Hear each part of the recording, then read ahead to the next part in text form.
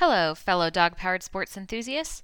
This is Chelsea Murray, and you are listening to Positively Dog-Powered, a podcast that dives deep into the real world of positive reinforcement training and dog-powered sports. Hey everybody, thanks for tuning in for another episode of Positively Dog-Powered. Last episode, we talked about some training that you can do with your dog to sharpen up some cues and keep that brain nice and stimulated. Remember that having a well-behaved dog at home means that all of their needs are met, and making sure that you and your dog can jump back into your mushing routine come fall and winter really does depend on how you spend your summer, because we could spend our summer working on improving their manners out in public, improving their ability to pass distractions, and keeping them fit. Or we could spend our summer being lazy, which means that we can't dive in like we want when the weather starts cooling off. Today, we're going to talk about part 2 of that, which is the fitness portion, keeping the dogs physically fit in order to have a good, successful start of our mushing season. A balanced fitness program is really important. It helps our dogs stay fit and learn things like body awareness, allowing our running partners to improve how competitive they are, and help our older dogs maintain mobility. There are 5 components to a good fitness program: aerobic exercises, anaerobic exercises, strength training, flexibility, and balance and coordination. Aerobic means with oxygen. These exercises provide cardiovascular conditioning and improve lung function. They're things like longer walks, jogs, and endurance runs. Our anaerobic exercises are activities that break down glucose for energy without using oxygen. Generally, these activities are short in length and high intensity. They increase the strength and density of bones. Think of fetch and frisbee, or fast cat. These are our short bursts. While aerobic exercises provide energy using a continuous supply of oxygen to sustain the current level of activity without needing additional energy from a different source, anaerobic exercises prompt your body to demand more energy than your aerobic system can produce, and having a balance between the two is essential for our dog-powered sports. Strength training, or strengthening the front and rear limbs, creates more balanced movement. Flexibility is also another important component of our program. Tight muscles are not only frustrating, but they can be painful, and it can limit movement. Muscles can tighten up from long periods of inactivity, muscle cramps during exercise, and they can even tighten up after exercise, which is felt as soreness. As dogs age, joint degeneration, muscle atrophy or loss of flexibility, and subsequent pain are common. So keeping our dogs flexible is essential, but doing it the right way is even more essential so we don't cause more harm than good. You can connect with a massage therapist, a CCRT, or a CCRP to get some home programs that you can do. I also really like the book, The Healthy Way to Stretch Your Dog, a Physical Therapy Approach by Sasha Foster and Ashley Foster. And finally, balance and coordination. Balance can work on strengthening the core stabilizers, providing a strong anchor for repetitive limb movement that is often seen in our dog-powered sports. Thinking about all of those components can be a little overwhelming, especially if you have no idea where to start.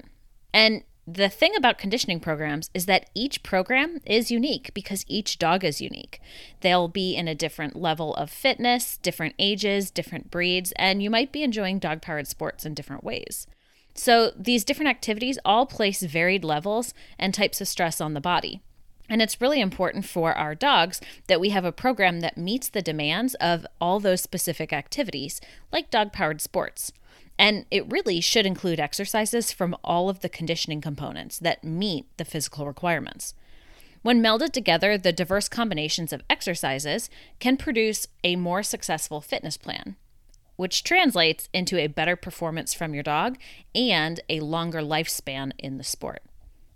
If you need more help putting together a fitness program, you can talk to your rehab veterinarian or your veterinarian for a referral to a rehab professional. CCRTs, CCRPs, and canine massage therapists can all help you and your dog get back on track this summer. And even if your dog doesn't have any pre-existing conditions and is in great shape, it's always nice to have a good baseline of where your dog is, and you'll be surprised at all the little things they might be able to find to help you get back on track. Now, we're going to dive into some of those exercises that you can do specifically that fit into those 5 components that we just talked about. Having the right equipment on our dogs for all of our fitness adventures that you guys hopefully will be doing after this episode is important for dogs' health and their well-being. As a professional trainer, I too often see dogs and equipment that's dangerous or poorly fit. I went through so many harnesses and could not find one that fit all of our needs, finding what seemed like the unicorn harness to properly fit my deep-chested Alaskan Malamutes, Lucy and Lennon, and hold up to the abuse of all of our off-road wild adventures proved to be more challenging than I thought it should have been. But that's until I found CTC Dog Gear's shoulder harness, which immediately became my go-to for personal and professional recommendations for my dog training clients. The Y-shaped front design on this harness is perfect for safe neighborhood walks and is designed for all of your dog-powered sports needs. From neighborhood walks to canny hiking, canicross, bike joring, ski joring, and more, the harness provides comfort and safety for our dogs. It has thick supportive padding that doesn't wear down. We go from sunrise canny hiking to an afternoon of swimming and paddleboarding. After over a year of daily use and muddy and unpredictable off-the-grid adventures, they still look brand new.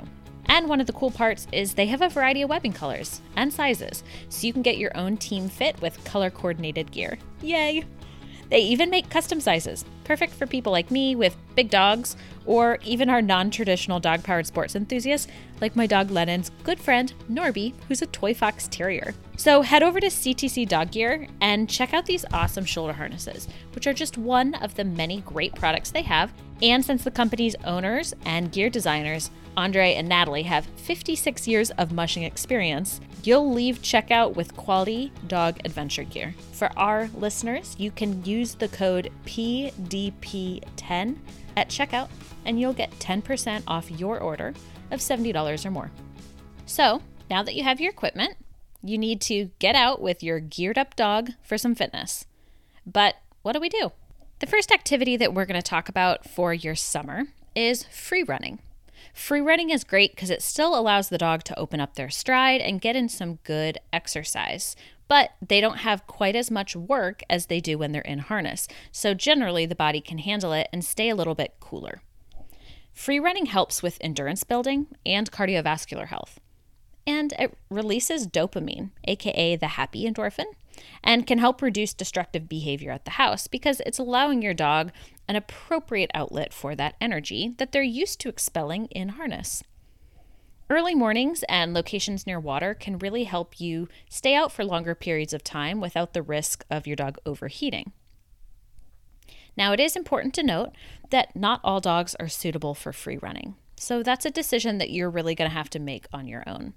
The good news is that even if your dog isn't, there are plenty of other ways that we can keep them in shape.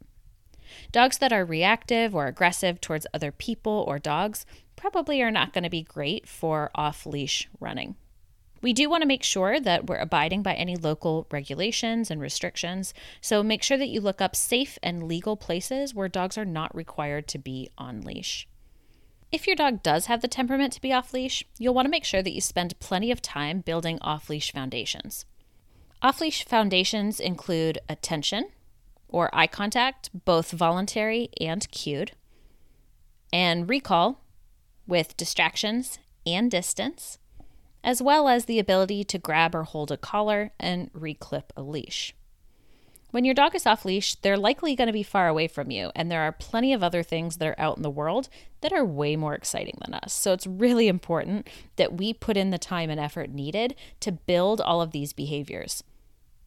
If you head over to our YouTube playlist at positivefutures.com, and that's positive spelled like a dog paw, you'll find some tutorials that will help you with some of these off-leash foundations. I like to play the name game, so when I cue the dog's name, they give me direct eye contact. And I start this behavior in the house, and then slowly start adding in distractions like the front yard, the backyard, and then taking it on the road to parks where there's other dogs, animals, and people. I want to get to the point that no matter what is around my dog, I can say his name and he'll turn around and give me eye contact. In addition to being able to ask for eye contact, we really want to teach our dogs that attention to us is a good thing without a cue. So whenever you're working with your dog on leash manners or going for a hike, and your dog chooses to check in and give you attention, I always capture that behavior with either a click or a yes and then deliver a treat. This way the dog is learning that when they choose to give me attention, it's going to be rewarded. Attention is really important because without attention, my dog is not listening to me. I can't ask them for a recall if they're not giving me that focus. It's that ultimate foundation behavior that we need in order to get anything else from them. After I've got that attention built, I start working on a reliable recall. Now, be careful when building your recall. Lots of people will build it to a come to my general vicinity kind of a cue. But that can be really dangerous because what happens the moment you bend down to clip a leash on your dog or hold them for safety? Lots of dogs learn that a hand reaching towards them is not a good thing, and then they'll dart and run off, avoiding us. Instead, I want my recall to be really specific, and I want to be able to touch them. So I either teach a collar touch, where they come to me and I touch a collar before they get their treat, or I teach a hand target, where they take their nose and come and tap my hand. This way I'm getting the dog all the way back to me for safety. And again, just like with attention, we start this behavior inside and then slowly transition it to outside. And the biggest piece that you're going to run into is distractions. So you can start adding this cue in on leash walks, and anytime you see a distraction like a critter or another person or a dog, or even just a noise, your dog perks up and sees it or hears it, practice calling their name and then giving them that recall. And then they get a cookie. And this way they start to understand that disengaging from those distractions is a good thing. As I transition dogs from training to having a little bit more freedom, I really like to attach a long line. And this is a normal leash, but it's 10 to 50 feet in length. Biothane is a really nice material for these. They dry quickly and they're easy to clean. And you can choose your desired length based on how much training you've done with your dog. You can either hold the line in your hand or you can let it drag behind the dog as you start transitioning them from staying really close, coming back and getting paid, versus them having a little bit more freedom. If you need some help on this, we also have some long line tutorials on our Positive Futures YouTube channel, and I'll include a link for that in the show notes. Now, like I mentioned earlier, not all dogs are suitable for free running, especially in the wilderness, especially off leash. But the good news is your dog can still get in some good free running time in fenced areas. If you've got a fenced backyard, you can encourage play and running in the back. You can also go to dog parks. While I'm not a big fan of dog parks, there are some spaces that you can rent. So this way you're the only one there. Or if you go during those off times and no one else is there, stay close to the gates. You can walk out if you need to. But then that way your dog still gets some nice, good running time.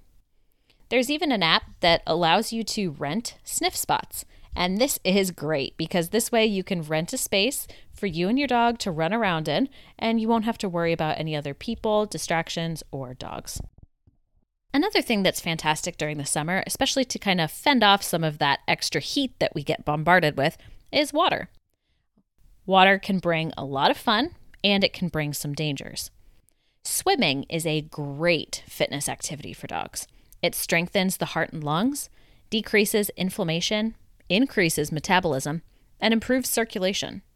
The resistance against the water moves every major muscle group, and that improves overall tone and strength. Swimming is also really low impact and non-weight bearing, which means that the health benefits without the extra stress on the body can be achieved. And it's safe for dogs of all ages, so our puppies that we're still monitoring their exercise because their growth plates are open, all the way up to our seniors who might be experiencing a little more arthritis. One thing you can do is play in the shallows or along the shoreline. And this is really great, especially if you've got a dog that might be a little scared of the water or nervous about swimming. You can play along the shoreline and use food or treats to reinforce your dog for any interaction with the water. So with a regular or a long line on the dog, I'll walk along the shoreline, and anytime they look at the water, move towards it, or even if a wave comes up and gets a toe wet, I'll actually click or say yes and give my dog a treat for this. And over time, as they get more and more comfortable, you'll start to be able to get more and more interaction with the water. Even just walking along the shoreline, that resistance will give an extra workout compared to just a normal walk. And, of course, the water will help keep them cool. Plus, you're helping your dog tackle a fear. And that's not only going to improve your relationship with your dog, but it's also going to improve their overall confidence, which all of that translates into better performance in their harness. As your dog gets more and more comfortable with walking along the shallows, you can ask for just a little bit more. I'll put some water-safe shoes on or take my shoes off and get in the water with them so that they're following me and can earn some reinforcement. If your dogs like toys or play, bringing some toys along is great. You can play fetch along that shoreline or toss the toy out into the shallows or even the deep end and have them swim to get the toy and bring it back. You can even do water sports like canoeing, kayaking, and stand-up paddleboarding. There are so many benefits to doing sports like this with our dogs. It provides them with a lot of mental stimulation, which is really going to tire them out. Plus, lots of opportunities to build your relationship and their skill set. They're going to have to maintain balance on the board or boat, which actually does provide quite a good core workout. And the water play and swimming will give them nice muscle tone. You can use treats to help them build a positive association with being on the board or boat, and I start this process in the backyard. I'll place the paddleboard or the boat in the grass so that it's not going to get scratched up, or even place it on some pillows or a comforter inside the house, and I work on things like sit stays and down stays on the board. As the dog gets more comfortable, I slowly add a little bit of motion in that. And even though boating, canoeing, kayaking, stand-up paddleboarding are really different than our mushing sports, you're teaching your dog a lot of skills, teaching them how to trust you, and improving their ability to adapt to new environments. And all of that will benefit you come fall or winter when you're back in harness with them. Another way to get in the water is to do some pool rentals. So dock diving is a very popular dog sport where the dogs jump off a dock, retrieve a toy, and bring it back. But the cool thing is that a lot of facilities will allow you to rent these pools just for fun. They've got a ramp so you can get your dog into the water without them having to jump. And this way, again, you've got a nice controlled and safe environment to stay cool while you and your dog build manners, build your relationship, and of course, build your fitness. Now, there are some safety concerns to be aware of as we start increasing how much activity we're doing in and near waters, because unfortunately, not all waters are safe, and our dogs can certainly hurt themselves if they overdo it. One thing that you've probably seen on the news quite a bit is cyanobacteria, or blue-green algae. Blue-green algae is a bacteria that can produce toxins, such as microcystins and anatoxins. These affect dogs and people. And so if your dog swims or drinks or cleans themselves from algae-contaminated water, it can be life-threatening. So how do you avoid it? You want to avoid water that is slow-moving or stagnant. You normally cannot see cyanobacteria, but you might see some algal blooms that clump. You might also see that the water is foamy or filmy, or it might be discolored. Avoid any water that looks like that, and instead, keep your dog leashed around those bodies of water. You also don't want to let your dog drink out of any of the ponds or lakes. Instead, you want to keep your dog in larger, faster-moving bodies of water and bodies of water that look clean. If it has any sort of smell to it or appears filmy or foamy, you want to avoid it. If you think your dog might have come into contact with harmful algae blooms, you'll want to rinse your dog off immediately with clean water and call your veterinary team. Drooling, neurologic signs like weakness or confusion, and vomiting also render an emergency veterinary visit. You can visit the EPA.gov website for information for state resources for harmful algal blooms, or HABs. I'll be sure to drop a link to that in the show notes for you. Another thing that can happen when we take our dogs swimming is if they overdo it a little bit and get something called swimmer's tail, or acute caudal myopathy. Basically, the tail is overworked and it gets injured, so you'll see swelling at the base of the tail. The dog won't want to use the tail, won't wag it. You might notice that they have trouble sitting, or it appears limp. If you notice any discomfort, pacing, whining, swelling, you can call your veterinary team for some medical assistance. If it's your first time out swimming with your dog, be sure to take it easy. Interrupt play, because most dogs that really love something can overdo it. Life jackets can help reduce the overall impact of swimming as well to make it a little easier on the body. And again, be sure to interrupt that play with breaks. Generally, swimmer's tail is not too serious and just requires some rest. Another big concern with summer in general is heat exhaustion and heat stroke. Unlike humans who sweat, dogs actually eliminate heat from their bodies by panting. And when panting isn't enough, the body temperature rises and they can experience heat stroke, which can become fatal if it's not treated immediately. Some dogs are more prone to heat stroke than others. Dogs that have thick or double-coated fur, short noses, or are brachycephalic dogs, or those that are suffering from medical conditions, are predisposed to heat stroke. But we certainly want to take precautions with all dogs as the heat and humidity increase over the summer, because even dogs who enjoy constant exercise and playtime should still be monitored for symptoms. The most telling symptom of heat stroke in dogs is excessive panting or inability to catch their breath. You might also see drooling, reddened gums, maybe even vomiting, or stumbling, uncoordinated movement. These are all very serious, and you definitely want to contact your veterinary team ASAP. You want to remove your dog from the hot environment immediately and do what you can to get them cooled off. Offer them fresh, cool water to drink, and you could even cool them off with a hose or a wet towel that's in cold water. Again, with any heat stroke, prevention is the easiest thing. Be sure to offer your dog lots of fresh drinking water and lots of breaks in the shade. And if it's going to be extra hot, you might even bring something along like a battery-packed Ryobi fan to help provide a little bit more breeze. And do interrupt that play, because even if the dog wants to keep going, sometimes it's not in their best interest, and it's our job to keep an eye on them. Another great summer activity is fetch, but I'm going to challenge you to change your fetch game just a little and not do it the traditional way. Fetch is actually great. It's a short burst of energy to work on their anaerobic fitness component, but it's better to do it more infrequently because repetitive motion of jumping off a start line to get the ball and sliding to a stop to pick up the ball or frisbee can be pretty hard on the body. And we definitely want to make sure that we do a warm-up before we play any kind of fetch. If you think about it, the dog is standing next to you and then they burst to go get that object. That's a pretty explosive movement, and it's hard for them. So you might want to warm up with a short walk just to get the blood flowing, and then some easy tricks to get those muscle groups moving. Something like teaching back up, working on spins and sits, or even active cookie stretches will help warm the dog's body up, which decreases likelihood of injury. I also prefer to do either rollers with frisbees or dead ball with the ball, where the dog's in a sit stay or you're even holding a collar or a harness.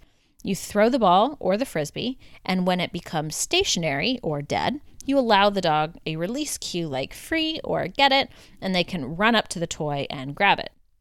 This helps reduce some of the explosive movement from the start, and it definitely reduces how fast they slide to a stop to grab that ball. It's also going to reduce any erratic jumping that they do to try to get the toy, which can cause injury. Also, if it's rained, try to avoid these activities because wet ground decreases how much traction and control your dog has and increases the likelihood of injury.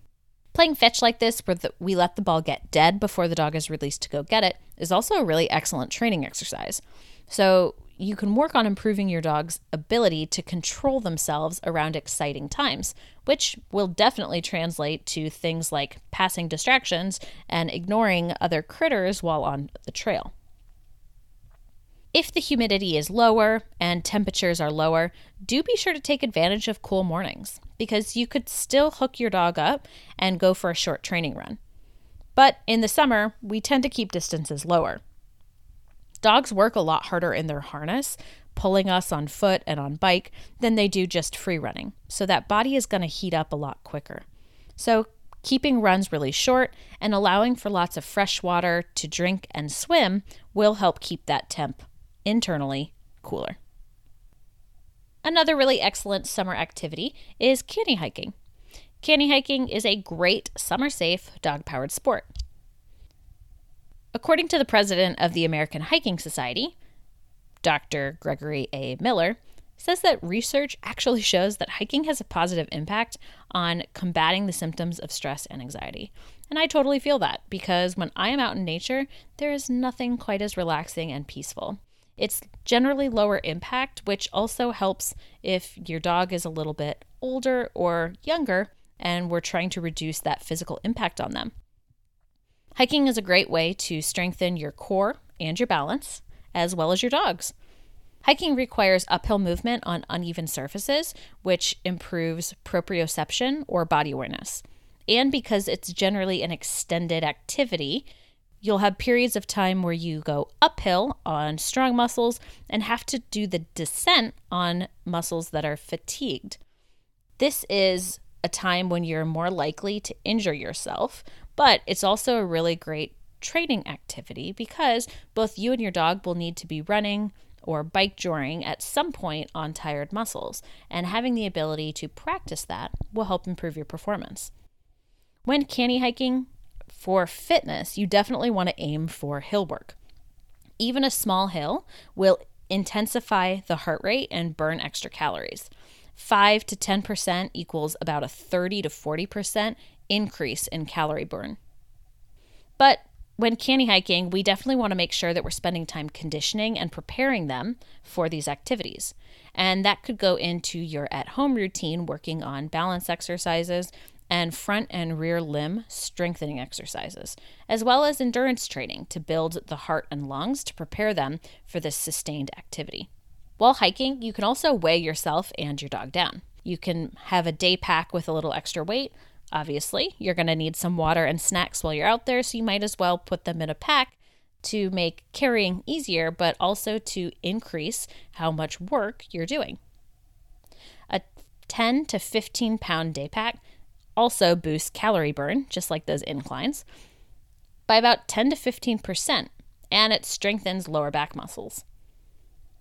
For the dog, this is definitely a good time for increased bonding. And for you, it's a great time to start practicing and reinforcing your cues on the trail, like whoa, easy, and on by. And because you're just walking instead of running canicross or biking, it gives you the opportunity to give food reinforcement for the behavior. So you can say yes or click and toss the treat out in front of your dog for the correct cue response. A few things before you go out hiking. Generally, these are done in rural areas, so you want to make sure that you're planning ahead of time. Download that trail map to your phone because you don't want to necessarily rely on you having GPS while you're out there. This way, even if you don't have cell service, you know where you are and where you're going. Be sure to pack lots of fresh water to stay cool and a bowl for your dog. I also like to pack some snacks for myself and for the dog, just in case we need to do a little training for them, or if our trail is a little bit longer and we need to stop and take a break.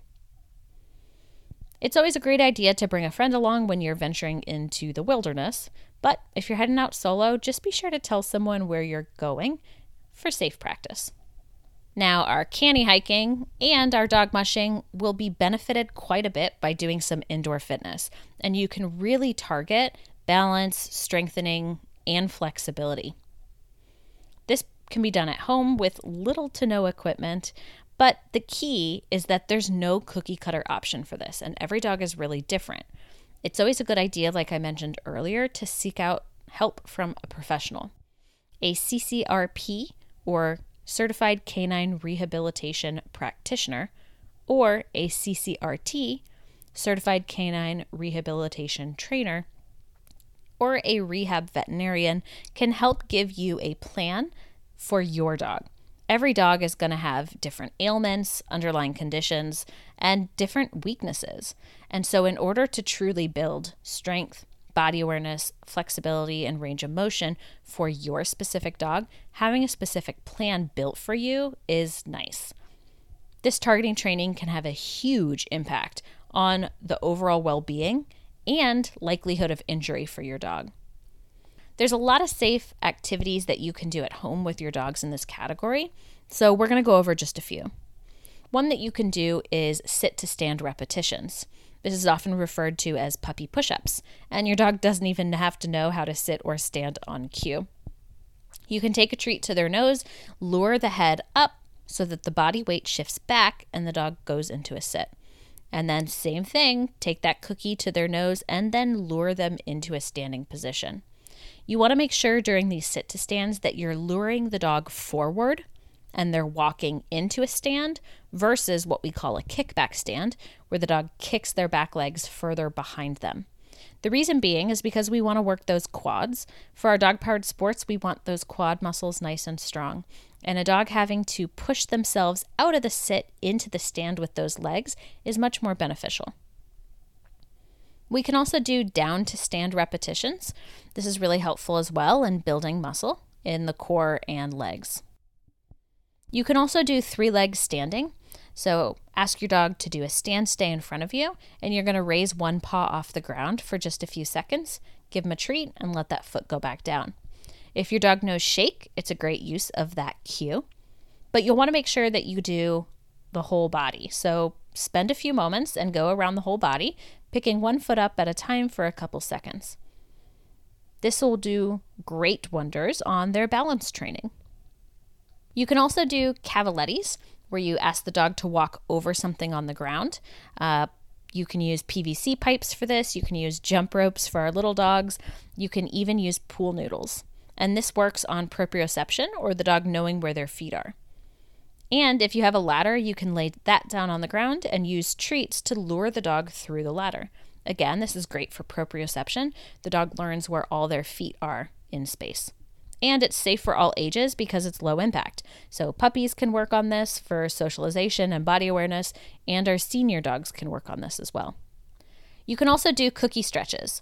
These are really helpful as part of a warm-up and cool-down routine and can be done on their own to help your dog build muscle and flexibility. You can take a treat to their nose and then slowly lure their nose from forward or home base to different points on the body. And it's important to remember that whatever you do to one side, you need to do to the other.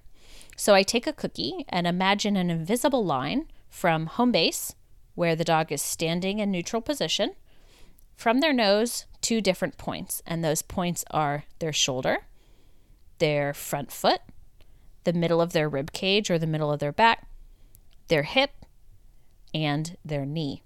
And this way you can go from home base to that targeted point and back to home base and pay. The goal is for this exercise to be pretty smooth. We don't want any quick movement from them, and we want the dog to pretty much stay in motion, right? So it's home base to front foot to home base, and you pay them. And this way it's a nice stretch for the dog, loosening up muscles in their neck and along their spine. You can also work their front legs on an elevated surface, like a paws up activity that we talked about in last week's episode. And then you can take your cookie and lift it up. So the dog has to stretch up to reach that, and it elongates their back muscles. You'll also want to work on balance on unstable surfaces. So with paws up or with all 4 feet on, you can work on their ability to stand still, balancing while that object underneath them moves. You can use things like a couch cushion, blow-up mattresses, and elevated pet cots or coolaroo beds. And if you want to get equipment, this is a nice place where you can get a really large balance disc for the ground to help improve your dog's ability to balance and work on those stabilizing muscles.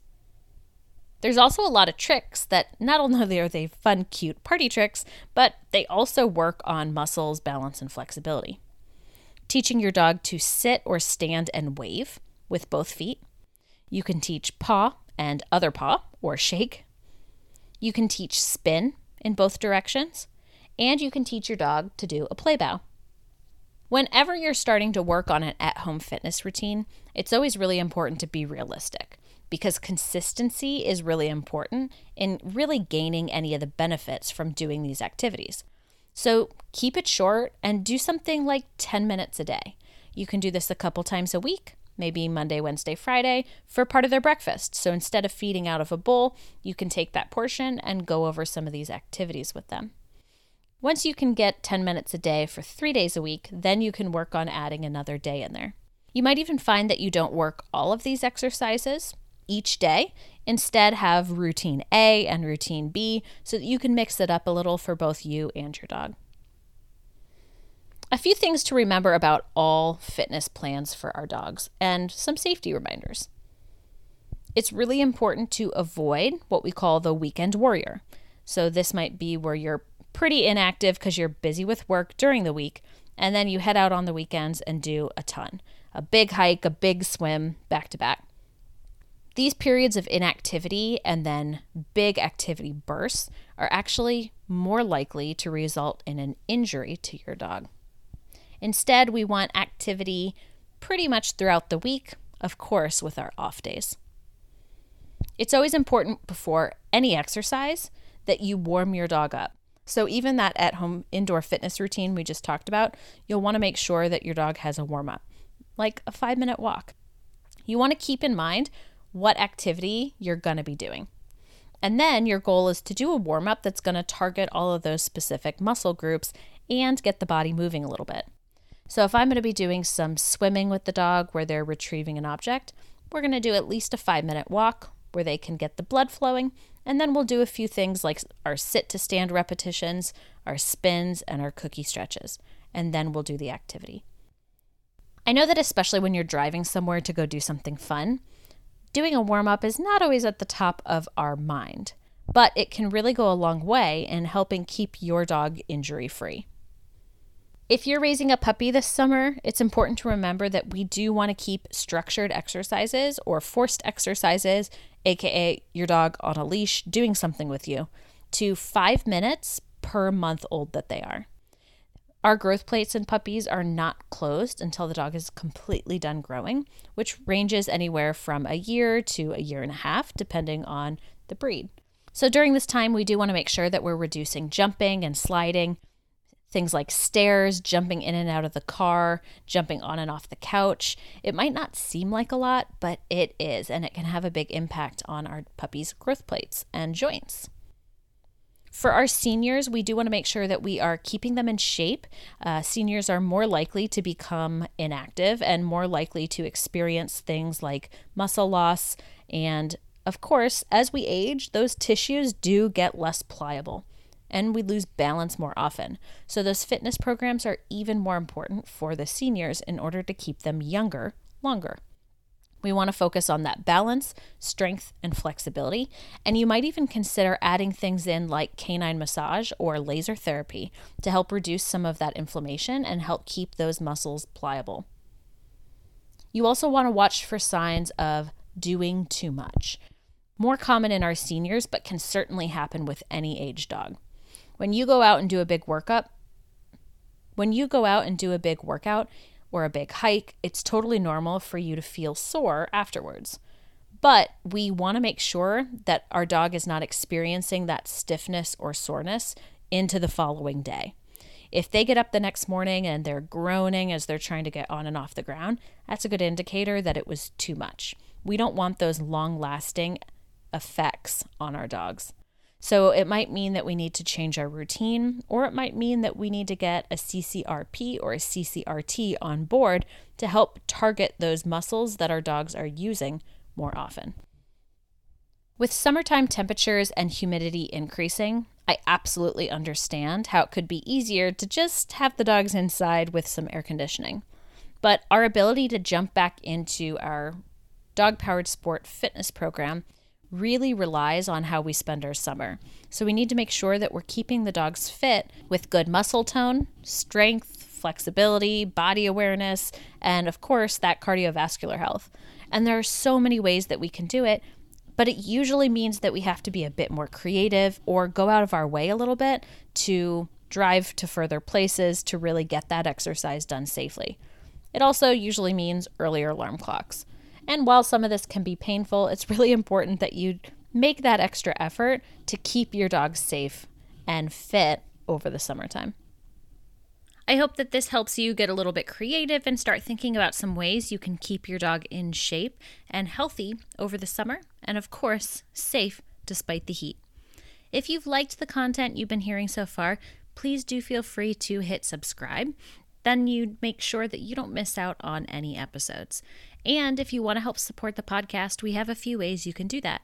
If you've been enjoying it and are ready to leave us a 5-star review, then please do, and you'll be entered into a raffle where you might win some free Positively Dog-powered podcast swag.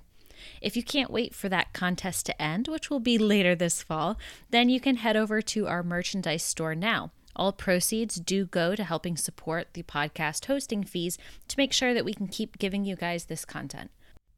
And if in addition to the Positively Dog-powered merch, you'd like some behind-the-scenes content, free training tutorial videos, and ability to control upcoming episode topics and potentially interview guests, then you might be interested in our Patreon account. I'll list a link in the show notes below. So, until next time, have fun chasing tails on the trails.